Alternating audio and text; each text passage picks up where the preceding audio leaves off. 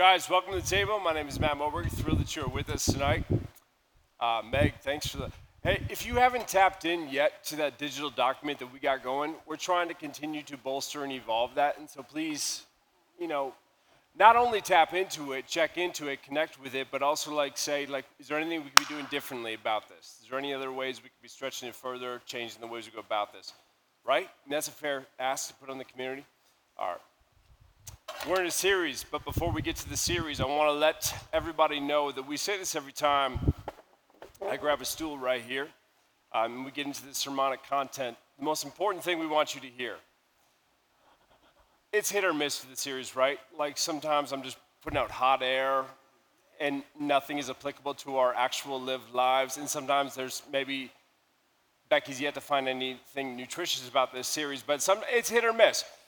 The number one thing we want you to hear, though, if you come into our community and you come into this space and you come to worship alongside of us, we want you to know that no matter who you are, that's not it, that's the benediction.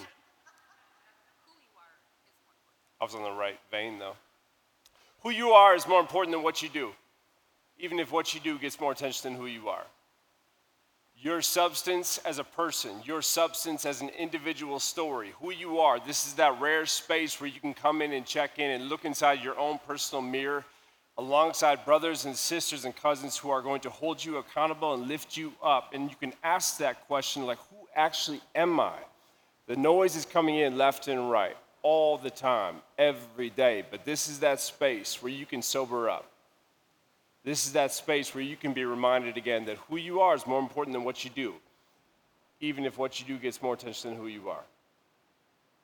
Now, we are in a series. It's called The Shoulders Beneath Our Feet, which can be a little cryptic, so let me lay it out. It's this: we spent the past few weeks kind of naming some of the members inside of the great cloud of witnesses, if you will. Naming some of the stories of the saints, the people who have gone before us that have set the trajectory that we are stepping upon. Those giants in the church tradition. Like for me, growing up, it was like Christ, Paul, John was somewhere in the mix. Beyond that, though, Billy Graham. I know Michael W. Smith played a role, but I don't know exactly what that role was. Like, we didn't grow up in the Protestant church with a lot of spiritual giants. And so what we've tried to do in the space of this series on The Shoulders Beneath Our Feet is recognizing that, quote, we stand on the shoulders of giants. It is imperative for people of our faith and of our tradition to recognize who are the owners of these shoulders beneath their feet. What are their stories? Why do certain sects inside of our tradition try to claim them and name them for what they are? Why are they finding certain nutritious elements inside for us to feed off of? So we've been doing that. We looked at St. Nick. Debbie, who have we all looked at? Mother Teresa. What'd you say? Dorothy Day, Martin Luther King Jr., Oscar Romero. We've gone down the litany. So now we're going to go to St. Francis. But can I first go to a dinner I had the other night? There I was, basement of the Target Center, sitting down with a friend who was also a pastor. And he was asking me, how are things going with the church? What's going on at the table? What's the laytest of the current events? And I said, well, we're actually coming to the end of a sermon series, as well as beneath our feet. And he goes, well, was it successful? Now, John, how do you answer that question? Was it successful, he asked me. Was it a successful series? How would you actually go, Debbie, how would you go about answering that question? I don't know. Has this been an actually successful series? Yeah, right. I mean, yes, I loved it. Yes, if that's sufficient for a metrics that we need to put into play, yes, successful series. I personally love it. But how do you know?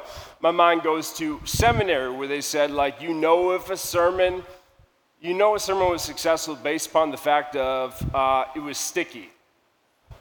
I don't actually know what that means. It stuck with you beyond the time of the service starting, the service stopping.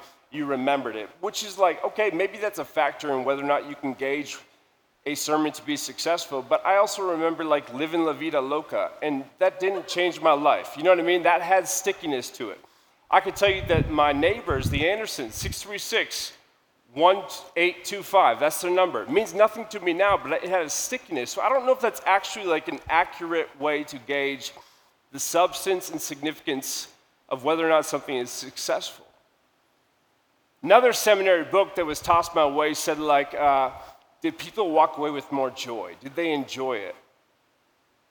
Again, I'm kind of like, really?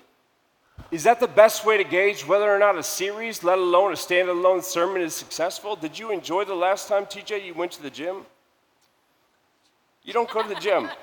If somebody went to the gym and said, like, I had a really enjoyable experience, and I said, could you elaborate a little bit further? And they said, well, it's just a relaxing time. I would say, I don't know that you're doing it right. That's not what the gym experience is supposed to be. It's supposed to be uncomfortable. It's supposed to be pushing you. It's supposed to be holding you to a higher level. You're supposed to be like pushed beyond the comforts and the parameters that you put within that.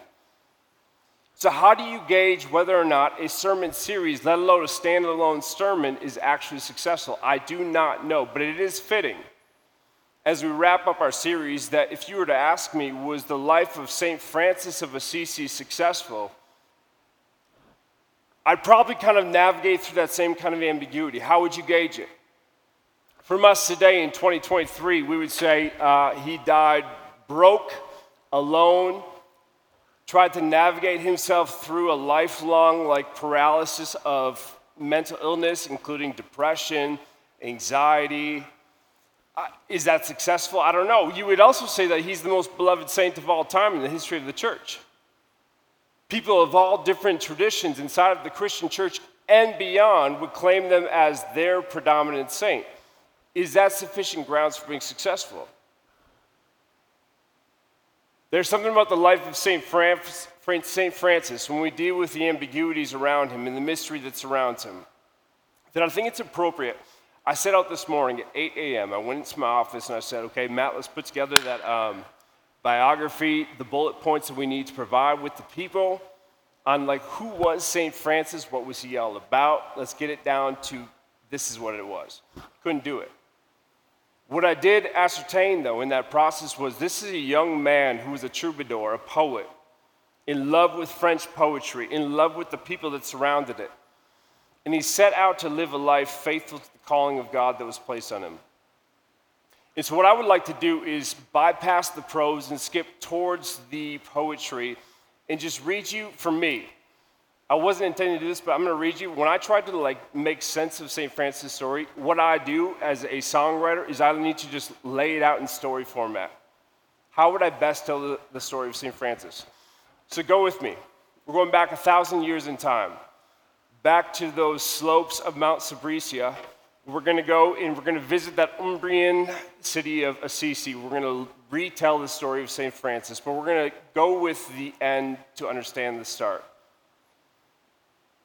There's this moment in St. Francis' life where he is walking through the woods. At this point in his life, he is an old, frail man. It's not accurate to actually say old, but he's pushing 50. I know, chill, just relax for a second. I'm looking at my dad in particular. Dad, I don't want to hear about this afterwards. What I mean by that, though, is he had done enough fasting and fighting and loving and losing that his body had taken a toll that few others had, and he could have passed as an 83-year-old. So say his contemporaries. His eyes were all but gone. He could barely make out the day, and yet daily he still chose to walk through the woods. This time in particular, he walked with a peer of his, a close friend, brother, friar named Leo. Together they went through the woods on that afternoon. And at one point, while St. Francis is leaning against a fragile tree that reflected the fragile body that he now carried, he turned to Leo and he said, "Would you finish the song that I once started to sing?" He reached his shaking hands into his pocket. He extended it to the brother, and he said, would you write it down for me? Could you just be my hand? Because I don't even have eyes anymore. Now, this brother, Leo, who had been with him for the past 20 years, the one who had been by his side, consistent, faithful, who had been inspired by St. Francis in his life, he said, "Of course I will," but he didn't mean it at all. Legend says that he said these words saying, like, Francis, I will definitely dictate for you. I'll put it pen down to paper and mark these words of yours. But you're not the guy that I set out after. You haven't departed from the path that was set before you. You haven't strayed from the calling that was put on you, but you're blind now. You can barely see now. You're stumbling through the woods. That's not who you once were. When I first stepped outside of the church, I remembered you as this young boy who was born the son of a wealthy merchant, who traveled through the town as the life of every party that he stepped inside of. He was somebody that was known as a swooner of women. Is that an actual word? But he was so good with prose. As a matter of fact, his given name at birth was Giovanni, but because he was so fluent in French poetry, they called him Francesco, which is why we forever will know him as Francis. He was a wealthy, exorbitant youth who everybody somehow loves. Matter of fact, one contemporary biographer called him at that time the king of the youth. Everybody was going to be charmed by this guy if they had any space inside of his presence. Now you're a withering old man, said Brother Leo, loose inside of his head. It's not the same legend that I first stepped inside of. I remember you as somebody who was this zealot who set out at the age of 20 almost to try to earn the love of his father. I'm going to go into war. I'm going to be a knight. I'm going to armor up. I'm going to fight for our city of Assisi. I'm going to defend in the midst of the civil war that was unfolding at that time. He goes not into one battle, but two battles. After the first battle, he's in prison. He's tortured for a whole year and a half, and he goes back home. He is collecting himself from the PTSD, finding his feet once more, and then he re-enters in the war again. That's how I remember you. Zealot, fire in your eyes, conviction in your heart. You were brave. You were fierce. You didn't settle. Now you're blind. Now you're frail. Now you're fragile. You're leaning against a tree asking me to write down your words. That's not how I remember you right now. I remember you, Francis, as somebody who was compassionate, as somebody who had this moment with conviction, as somebody who saw that there was more here than most people could see. What an unimaginable task Brother Leo was asked to take on when Francis looked his way through blind, dim eyes and said, "Could you finish my song for me? Could you write these words down before my time has run out?" When Brother Leo receives the words from St. Francis, Francis holds out this paper that has been crumpled in his pocket, hands it Leo's way. Leo receives it, he uncrumples it, he pulls it out, he flattens it out, and he recognizes that in the splatters of ink that are laying before him, there is a title on the top that says, "The Canticle of the Sun." This is St. Francis' great work. A summation, if you will, of his theology, what he's experienced of the divine, what he intends to pass on to others who are looking for an experience of the divine. And in this Canticle of Sun, the Brother Leo starts to look it over and read it to himself, and he reads these following words. "Be praised, my Lord, through all your creatures, especially through my Lord, brother, Son, who brings the day, and you give light through him, and he is beautiful and radiant in all of his splendor. Of you, Most High, he bears the likeness. Be praised, my Lord, through Sister Moon and the stars, and the heavens you have made them precious and beautiful. Be praised, my Lord, through brothers wind and air and clouds and storms and all the weather through which you give your creatures sustenance. Be praised, my Lord, through Sister Water. She's very useful and humble and precious and pure. Be praised, my Lord, through Brother Fire, through whom you brighten the night. He is beautiful and cheerful and powerful and strong. Be praised, my Lord, through our sister, Mother Earth, who feeds us and rules us and produces various fruits with colored flowers and herbs. Be praised, my Lord, through our sister Death, from whose embrace no living person can escape. Happy are those she finds doing your will, that second death can do no harm to them. Praise and bless my Lord, and give thanks and serve all with great humility. It said that shortly after this tail end right here, the screen that's before you right now, was said out loud by Francis and written down by Brother Leo, there was a limited amount of time between the speaking of these words out loud and him lying naked on the ground and Sister Death coming to take him home.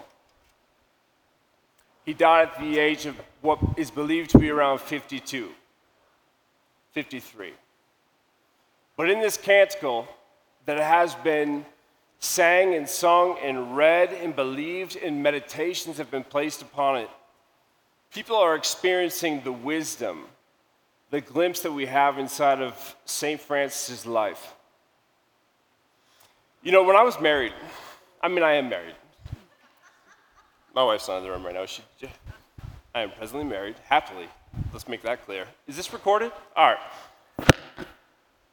When I first got married, though, one of the gifts, actually the gift that I gave to my groomsmen was this book called Chasing Francis, written by Ian Morgan Crone.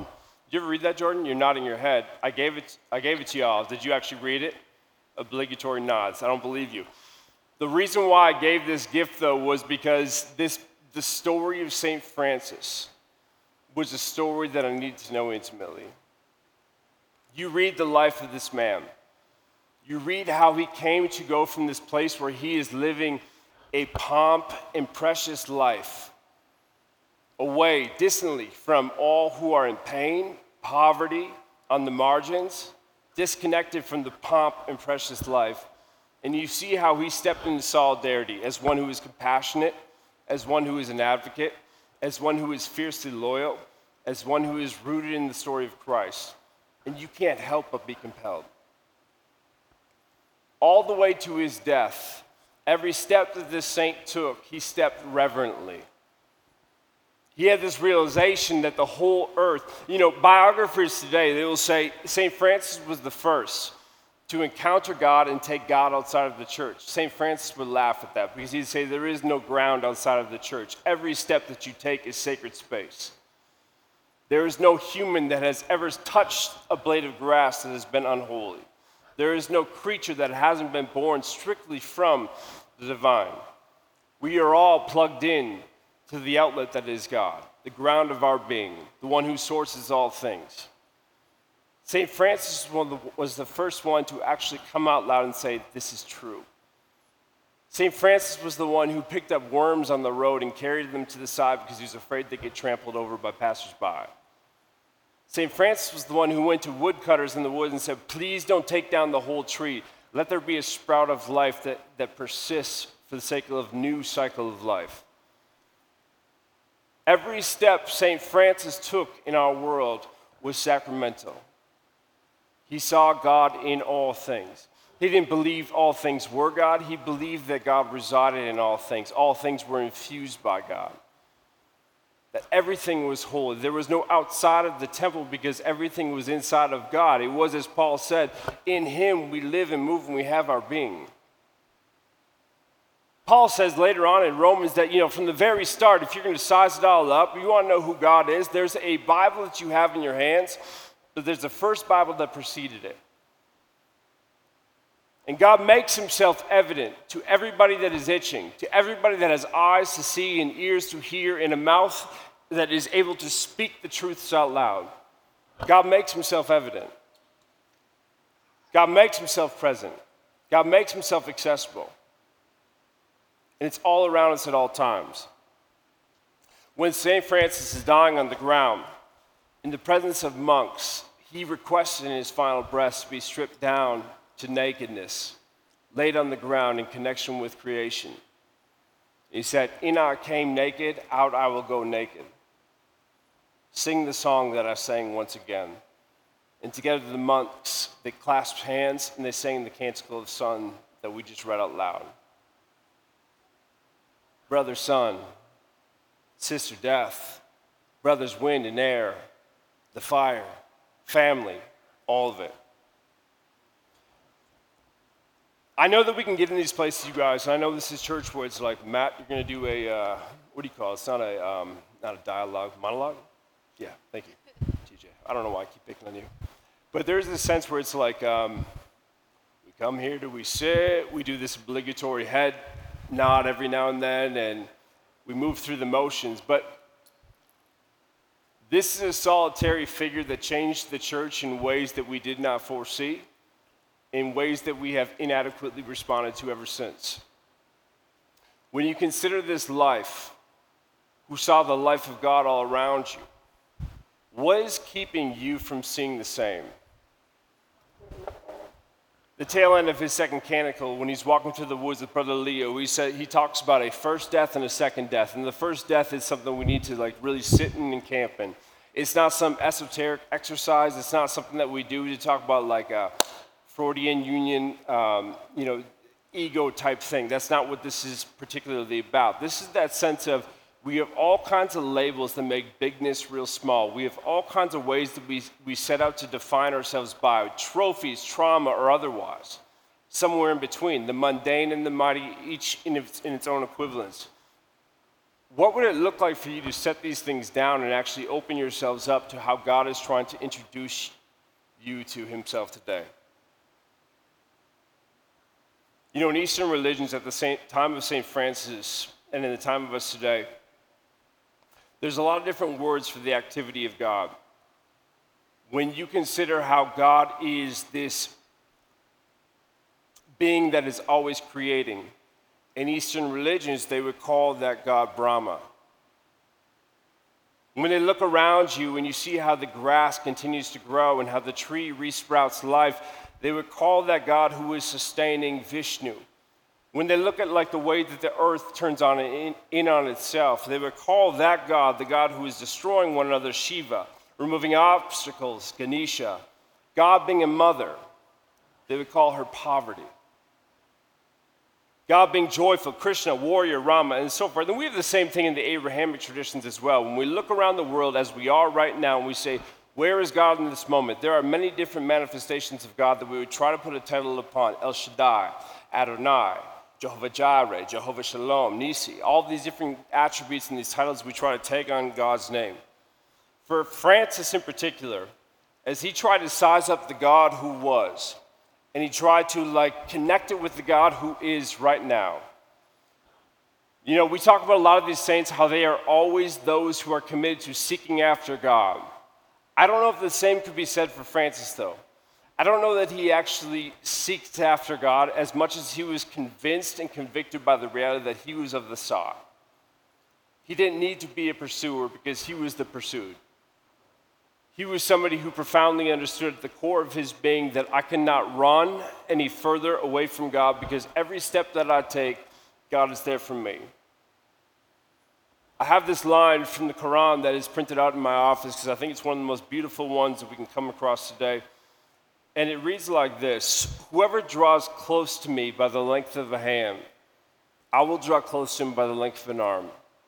Whoever draws close to me by the length of an arm, I'll draw close to him by the length of a fathom. If my servant comes to me walking, I go to them running. Whoever meets me with enough sins to fill the earth, I promise you I'll meet them with as much forgiveness. What a beautiful image of God that is. You see, one of the beauties that St. Francis offers up to us today is we try to take from the story of this saint that is far too easily cast into just stained glass windows and folklore for the church to pass on. This is somebody who had no allegiance towards institutional Christianity. He had allegiance towards the Christ. He didn't love humanity, he loved humans. He was connected to real people in real time, looking for a real God who was present among the same. G.K. Chesterton, one of my favorite writers, disagree with him on a lot, but one of my favorite writers who ever has written, he wrote a small biography about St. Francis, and he has these words that I just want to pass on to you when he tries to define what is so special about St. Francis. What is it about his eyes that was able to ascertain and see the divine in each and every living thing that was around him? St. Francis deliberately did not see the mob for the men. He neither deceived or was deceived by the illusion of mass suggestion. Whatever his taste in monsters, hear this, he never saw before him a many-headed beast. He only saw the image of God, multiplied, but never monotonous. To him, a person was always a person and did not disappear in a dense crowd any more than in a desert. He honored all. That is, he not only loved but respected them all. What gave him his extraordinary personal power was this, that from the Pope to the beggar, from the Sultan of Syria and his pavilion to the ragged robbers crawling out of the wood, there was never a man who looked into those brown, burning eyes without being certain that Francis Bernardoni was really interested in him, in his own inner individual life from the cradle to the grave, that he himself was being valued, that he himself was being taken seriously, and not merely added to the spoils of some social policy or the names in some clerical document. There's 10,024 different things we could say about St. Francis. I didn't set out today to say them all. But do hear that.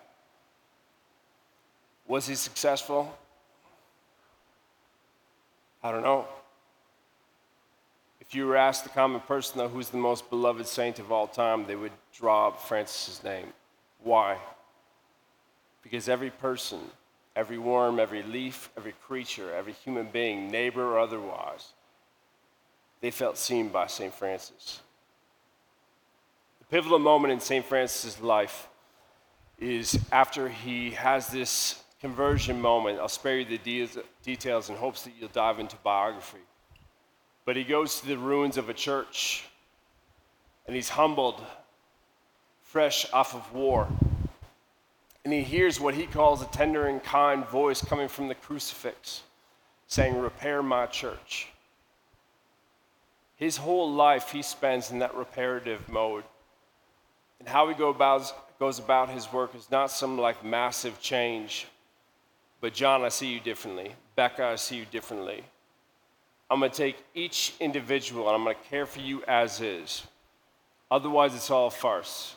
Otherwise, it's all a facade. In our small, puny, beautiful, amazing little community that we have, if we want to join St. Francis in the reparative work of the church, that's what it looks like. It's not new programs. It's not new initiatives. It's turning to neighbors all around you and saying, I see you.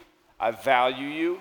I give you dignity. I want to know more of you. How do I be in your particular corner? How do I advocate and stand beside you in the midst of whatever it is that you are going for? If we could respond in the way that St. Francis responded to the lepers and the least and the lost among him, can you just imagine how beautiful a story that would be for Minneapolis? Will you pray with me? Christ, you are good. Christ, you are grateful. Christ, we are grateful. Jesus, Lord, we pray that we, God, would see the substance of each of the people in this room, Lord, but not just inside this room, but those that we encounter on the streets, those that we encounter on a day in, day out. So, Lord, when Monday morning comes around and we look at somebody's face and we see a stranger, Lord, give us some kind of restraint to recognize there are no strangers in the kingdom of God. That's your brother, that's your sister, that's your cousin, that's somebody who belongs, that has worth, that has value, God. Lord, give us St. Francis's eyes to see the holy hum that rests inside of all things, to see that the universe is truly enchanted. Everything has value. Everything is pregnant with you. Christ, we are so grateful for this story that provides us a window into your heart. In Jesus' name we pray all things. Amen. I was thinking about the success of this series when Matt brought that up. And I was nodding my head yes. Because success, I think, for me, is the constant reminder that I need as to what it means to practice the ways of Jesus. I think it's when we hear the stories of these saints, and I think what they hold in common, every single one of them, is what Matt talked about tonight, that it's not so much that they were seekers, although I think they were, but they were seers. And in every single saint we talked about, that's what we heard, right? That they had this ability, this burden sometimes, that on their heart they saw the face of Jesus in every single person they saw, that they saw God all around them and everything, and that whatever God put in front of them, they acted. It wasn't a big thing that was, set up ahead of time in a program or some big system, but it was just doing what was in front of them. And I think that's the call on our lives as people who claim to practice the ways of Jesus. At least we're trying. And one of the ways that we're reminded is when we gather on Sunday nights, we remember who Jesus was. And we do that when we share in communion together. And the night before Jesus died, he was at a table with his disciples, and he took bread and he broke it, and he said, "This is my body, broken for you. When you eat this, remember me." And he took the cup, and after pouring wine into the cup, he said, "This is my blood shed for you, the new covenant. When you drink from this cup, remember me." And that's what we do. We take the bread and we dip into the cup, and we remember all the things we've talked about with the saints, the compassion and the kindness, and seeing God in the face of everyone around him. Loving God, loving neighbor. So we invite you during the music to come up. There'll be people standing here, and you can take the bread and dip it into the cup. And with that, would you stand? As together we pray the prayer that Jesus taught his disciples to pray. Our God, who art in heaven, hallowed be thy name. Thy kingdom come, thy will be done, on earth as it is in heaven. Give us this day our daily bread, and forgive us our debts, as we forgive our debtors. And lead us not into temptation, but deliver us from evil. For thine is the kingdom, and the power, and the glory forever. Amen. Hey, one quick announcement before we walk out of here. In that space right there will be cookies. Debbie, will there be milk? Why would you have cookies without milk? Never mind, side conversation. Doesn't matter. Decaf coffee, it is what it is. We'd love to have you guys there and meet new people and step into that community impulse. And you can also sign up for a future meal. Let me close with this. If you were to ask me, what is the thing about St. Francis that I find to be most inspiring, what I think about most often is how he understood religion, the impulse of religion, the substance in religion, not to be conducive or contributive to some kind of emotional experience. If that's what you want, go get some ayahuasca in Colombia. Go to a praise and worship service when you're tired. Get the goosebumps that you want. St. Francis understood that religious experience is not a specific episodic experience. It transforms all of your experiences. When you have a tradition that you are stepping into and you're embodying and you're practicing, it transforms how you see all things always around you. Case in point being that prior to his conversion before the cross, in that Umbrian town of Assisi, he had this moment where pomp and pious St. Francis, who avoided all things disgusting, everything that was deemed to be a deformity, unnatural, things that were unpleasant to his wealthy senses, he is riding on a road. On the back of a horse, he comes down this path where there is somebody, some figure, some solitary individual who is stumbling his way. Can't make out who it is, but it's not an opposing army from which Francis never did shrink back from. It's not some authority figure from which Francis never shied away from being courageous in front of. It was actually like the heart of all Francis's fears. There was a leper walking his way. And coming off the back of many different dreams where St. Francis had felt God's urge to be more compassionate, more sympathetic, he comes upon this leper, and with an energy that he would later describe as nothing but grace, he leaps off of the horse he runs towards this leper. He wraps the leper in his arms, and he kisses the leper. And to his surprise, the leper kisses him back.